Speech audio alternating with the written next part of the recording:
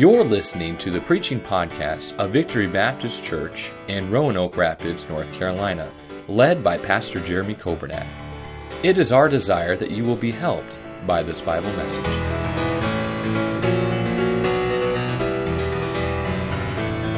You know, it's amazing on this Wednesday night before Easter that we are preparing for Easter Sunday, but before the resurrection there was a crucifixion. The Bible says in Isaiah 53 that Jesus was bruised, He was beaten. We talked about that Sunday morning. He was smitten of God. The prophecies describe that Jesus, after the beatings, the scourging, the torture, the crown of thorns on the cross, that Jesus was not even recognizable as a man. It doesn't say that they couldn't recognize that it was Jesus. It says that they could not even recognize that that was a human being. And that's what Jesus went through for us. Let's not forget this Easter when we celebrate the resurrection and the empty tomb. Let's not forget that Jesus hung on the cross so that we could have an Easter Sunday, so we could have a resurrection. And then let's not forget that that image on the cross is not the image that we're going to see one day. Revelation chapter 1 tells us that the image we're going to see of Jesus in all of His glory, His eyes will be like fire, His hair like wool. And John said, when I saw Him, I fell at His feet as though I were dead. John could not even describe the beauty and the majesty of Jesus Christ. And I hope you love Him, and I hope you never forget that He loves you, and He gave His life for you. We'll dismiss the teens on target to go to their Bible study at this time with Brother Nathan and Miss Grace. I appreciate our teens being in church tonight, and we're looking forward to what the Lord has for us in the auditorium tonight for our Bible study. Acts chapter 1. We saw last week as we're studying the church and what the church is all about. By the way, Bethany's got her sister Rena here visiting from California. Rena's been here before with the singing groups and all that, and then of course with her family. But I hope you'll be sure to welcome her. And they're going to be singing for us Sunday night. I should have asked, how'd the practice go before church? You're singing Sunday night now because I've already said it, right? So ready or not, but they'll be singing. We're so glad that you're here. Hope you welcome her. We see tonight, last week we saw the power that comes from prayer, and how we must have prayer in our church, and we must have prayer in our homes, we must have prayer in our lives. But tonight I want you to notice the method of the church. You know, methods are important. Now hear me out on this. There are some things that you can change, and the outcome is not affected that much. Maybe you have a recipe. Maybe it was a recipe that was passed down for many generations, and you've kind of tweaked it a little bit, added a little bit more of this, or taken out a little bit of this, and it's actually maybe even improved the recipe. And that's possible. But can I tell you, when God gives the recipe, it doesn't need our improvements, it doesn't need our tweaking, it doesn't need our changing. It just needs to be followed. And God gives us His Word. He gives us the recipe for the church. It's found in the book of Acts. It's found throughout the epistles. It's found throughout the entire Bible, the recipe for the church. By the way, in the Old Testament, God gave specifications for the tabernacle. And you read through some of those specifications in Exodus and Leviticus and Numbers about the tabernacle and the materials and the particular metals that are to be used, and the precious metals that were used in preparing that, and then the sacrifices and all of that. It was exact and it was specific, and it wasn't supposed to be messed with. It was supposed to be followed and obeyed. How about this? When David was preparing to build the temple, God gave specifications. And those specifications were very clear. As a matter of fact, God even told David, He said, David, you're not going to build it because you are a man of war. He said, but you need to prepare it. And He said, I'm going to have your son Solomon build it. Wow, that's pretty specific. Not only how to build it, but who was supposed to build it. And we get to the New Testament, and God has a plan for His church.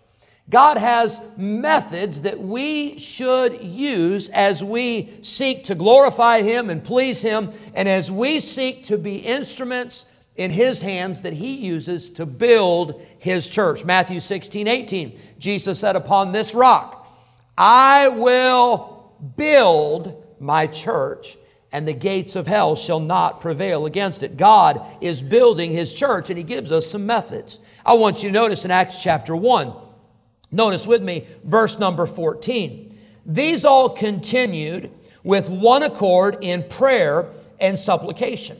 Now, we looked at this last week about the prayer and supplication, but tonight I want to draw your attention to that phrase, "with one accord."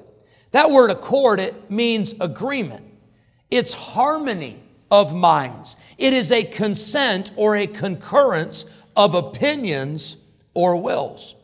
Can I tell you, it's hard to work together in one accord because so many times everybody wants to do their own thing. Now, by the way, I thank the Lord for our church. I thank the Lord for a spirit of unity in our church. I thank the Lord for one accord in our church. But you look at our country today. You look at your place of business. You look at what's going on in corporations, and can I tell you, there's a lot of discord.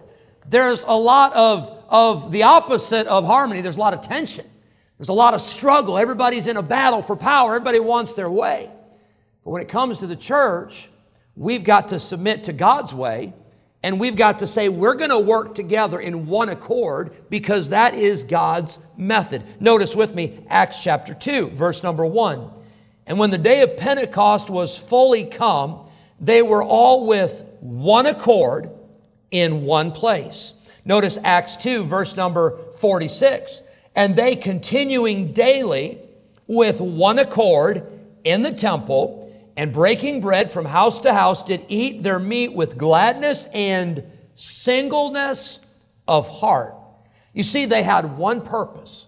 They had an agreement, they had a unity, they had an accord, and they said, we are going to do this, and we're going to do it together. Notice Acts 4 and verse number 24. "And when they heard that, they lifted up their voice to God with one accord and said, Lord, Thou art God, which hast made heaven and earth and the sea and all that in them is. And they began to pray and praise God in one accord." Notice with me Acts 5. Acts 5 and verse number 12. "And by the hands of the apostles were many signs and wonders wrought among the people, and they were all with one accord in Solomon's porch." Notice with me Acts chapter 8. Acts chapter 8 and verse number 6. "And the people," the Bible says, "with one accord gave heed unto those things which Philip spake, hearing and seeing the miracles which he did." Notice with me Acts 15, please. Acts 15. Verse number 25. "It seemed good unto us, being assembled with one accord, to send chosen men unto you with our beloved Barnabas and Paul." They said, hey, we're going to send some missionaries. And we're going to send some missionaries, and we are on the same page, and we're in one accord, and we are in harmony, and we're in agreement, and we're in unison, and we're going to do this because we are doing it together. As we look at this subject tonight of doing it God's way, I want to tell you there are some methods that God has given us that ought not to be changed, and we're going to have to be in one accord when it comes to these methods. Let me give you a couple thoughts just to get you thinking. Number one, I think this isn't obvious because we're here tonight, but the church is God's method. The local church, the assembly of believers, is God's plan for His people, and we've got to be on the same page there. We've got to be on the same schedule there. We've got to say, God wants us to be in church. God built the church. God gave His life for the church. The church is God's plan. And we've got to be in agreement that this is what God wants to do in 2022. We got to be in agreement on that. It's God's plan. We've got to be in agreement that God's plan is Bible, and don't miss that first part.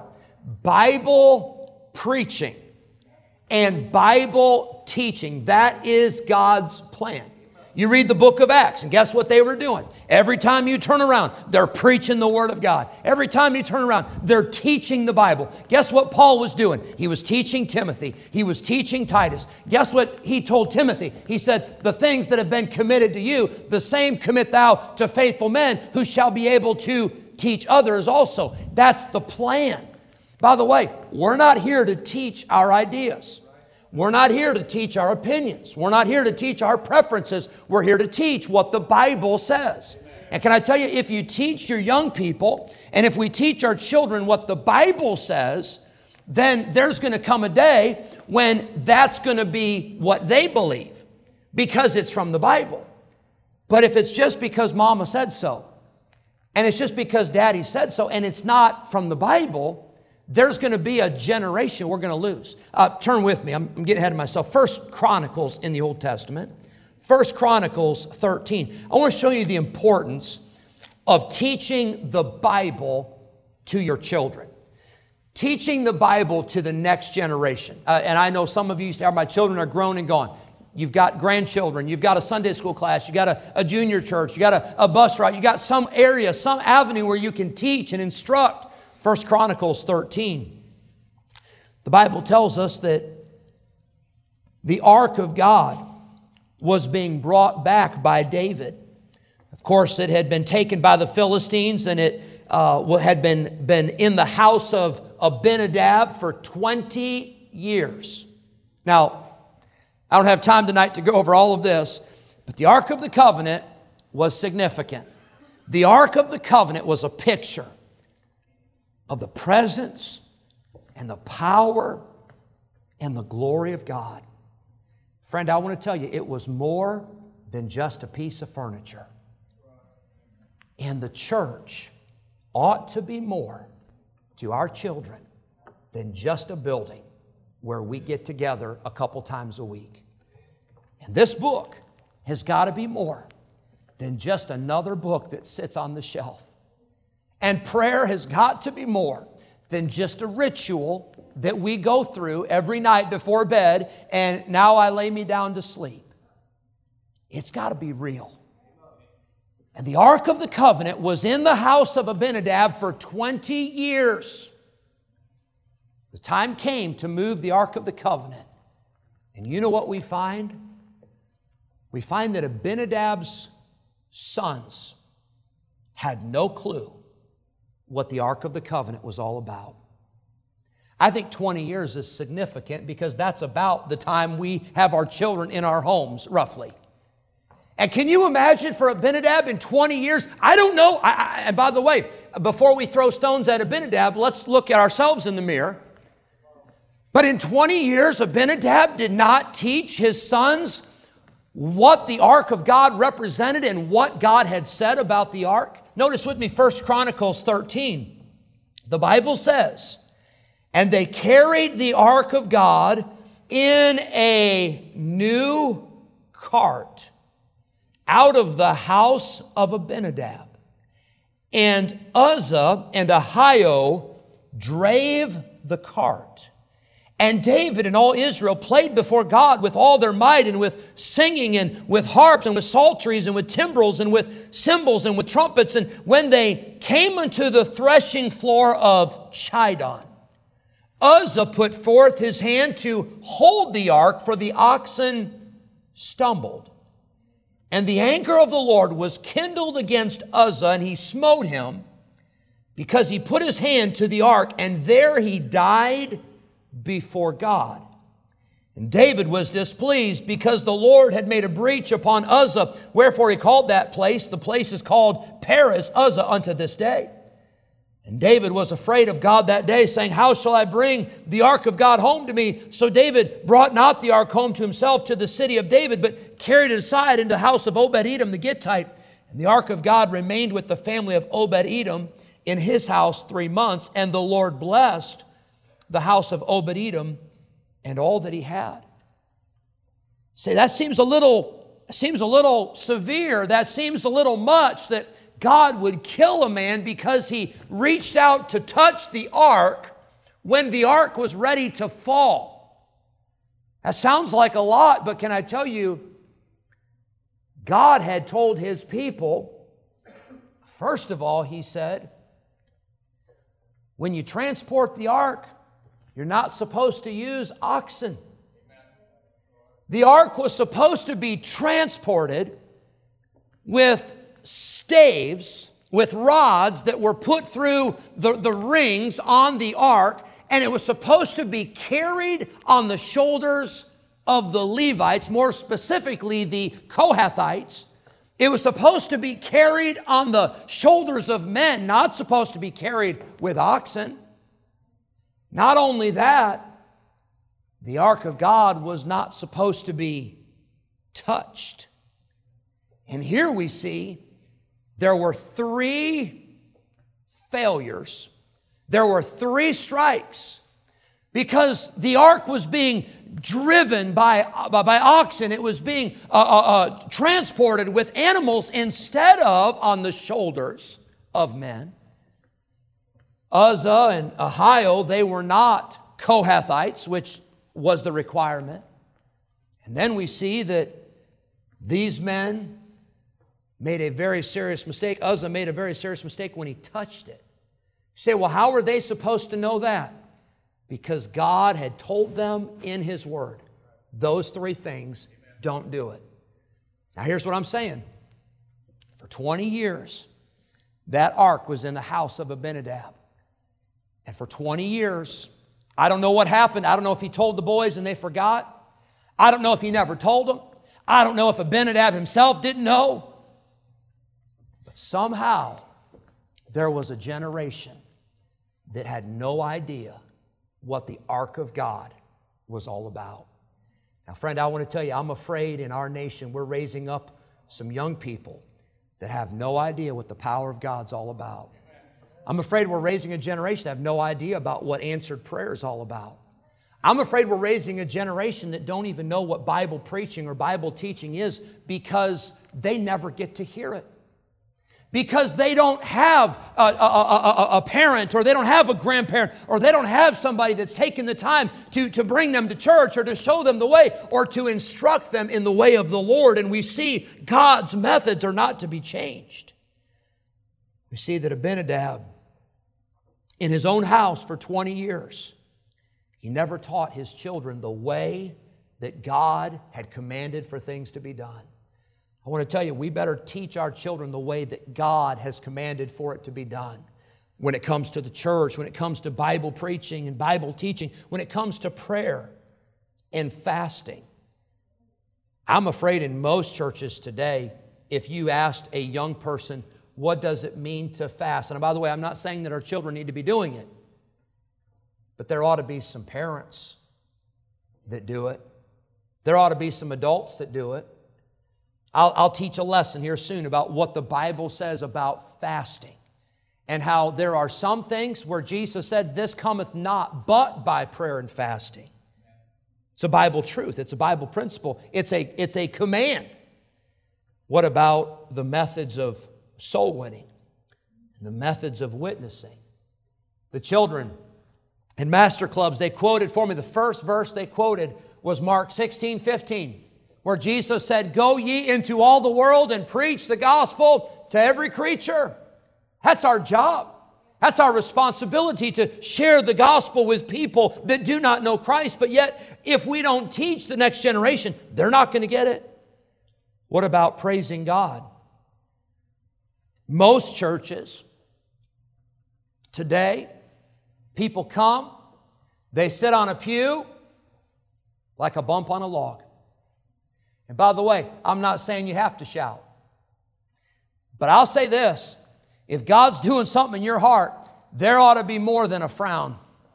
There ought to be more than a scowl. And if you can stay up Saturday night watching UNC and Duke play and you can act like a crazy person, I think you can at least come to church and act like you enjoy it. And here it is. Are you ready for this? The next generation sees what is actually exciting to us and what matters more to us. We get more excited about a fishing trip, or we get more excited about a hunting trip, or we get more excited about a new toy, or we get more excited about this or that. I'm not against those things, but I'm just saying that's not the most important thing. Most important thing is the things of God. Praising God, worshiping God, glorifying the Lord. I wonder when was the last time in your home that your children heard you, or when was the last time your grandchildren heard you praise God for anything? I'm sure our grandchildren have heard about the price of gas. I'm sure our grandchildren have heard about the president. I'm sure the grandchildren heard about this and heard about that, and maybe your children heard about all the bad stuff going on. But when was the last time your children just heard you stop and say, we just need to praise God for what He's done? That's not an option. That's not up for debate. Praising God is a command. That is God's method. That is God's way. What about serving? All of us ought to be serving God. You ought to have right now, you ought to have areas in your life and areas in your schedule that are devoted to serving God. Not just sitting on a pew. And I know I'm talking to the cream of the crop Wednesday night. Faithful people. I understand that. But there ought to be things you're doing to serve God. Don't wait for everybody to serve you. Don't wait, well, what's the church going to do for me? What's brother so-and-so going to do for me? What's so-and-so going to do for me? Why don't we get busy serving God? The harvest is plenteous, but the laborers are few. What about giving? And by the way, I understand this. My parents didn't talk a lot about giving. They didn't make a big deal about it as far as like, oh, look at what we're doing. We're putting the money in the offering. They didn't do that. But I knew that my parents tithed. I knew that my parents gave to missions. I knew that my parents gave above and beyond. I knew that. I saw that. I witnessed that. Can I tell you, it ought not be a secret. I think sometimes my wife and I have talked about this because our giving now is all online. It just automatically comes out, the tithe and the offering and missions and the building and all those things, all those categories. But we need to make sure that we are teaching the next generation that giving is not optional. Giving is a command. The tithe is the Lord's. And you say, well, Pastor, that's Old Testament. You're right. You're absolutely right. The New Testament, they gave all that they had. It's amazing how people want to talk about the Old Testament when they start hearing about that. But the tithe belongs to God. And then the method of holiness, and we could talk about a lot. But God's method is not to be like the world. God's method is to be separate from the world, to be different from the world, to be holy, to be godly, to be set apart. These are methods that we can't change. You may change a recipe. We talked about that earlier, and that's okay. But we don't change God's recipe. We don't change God's word. We don't change God's way. Let me give you a few thoughts about our methods. One way that we accomplish these methods is by working together. We saw the verses about being in one accord, being in harmony, being in agreement, working together in the work of God. A house divided against itself cannot stand. And our church must be a church of people who are unified. Somebody said it like this: teamwork makes the dream work. May God help us to be a church that works together as a team. Every ministry has got to work together. The choir's got to work together. The nurseries have got to work together. The bus ministry's got to work together. The junior church has got to work together. The master club's got to work together. All of the ministries, the school, it's all got to work together. That's the plan. An old Peanuts cartoon, maybe you've seen this before, but in an old Peanuts cartoon, Lucy demanded that her brother Linus change the channel on the television set. And then she threatened her brother with her fist if he did not change the channel. Linus asked the question. He said, "What makes you think you can walk right in here and take over?" Lucy said, "These 5 fingers. Individually, they are nothing. But when I curl them together into a single unit, they form a weapon that is terrible to behold." Linus sighed and said, "What channel do you want?" As Linus walked away, he looked at his own fingers and said, "Why can't you get organized like that?" Well, can I tell you, we need, as a church, to be unified. We need to work together. We need to be on the same page. By the way, I'll get to this probably next week, but did you know in Proverbs 6, it tells us there's a list of things that God hates? And you know what made the list? He that soweth discord among the brethren. I tell you, God wants a church that is unified. Psalm 133, verse number 1, the Bible says, "Behold, how good and how pleasant it is for brethren to dwell together in unity." Unity is achieved in what you do, and it's also achieved in what you don't do. May God help us to be unified. Be careful what you say. Be careful how you say it. I understand that sometimes all of us can be too sensitive about things, but may God help us to guard our words. May God help us to guard our conversations. May God help us to guard what we say on a telephone, or what we say in person, or what we say on a computer. May God help us to be a church that is unified. Turn with me, please, to Romans chapter 16. The method. God has methods, and those methods are accomplished when God's people work together.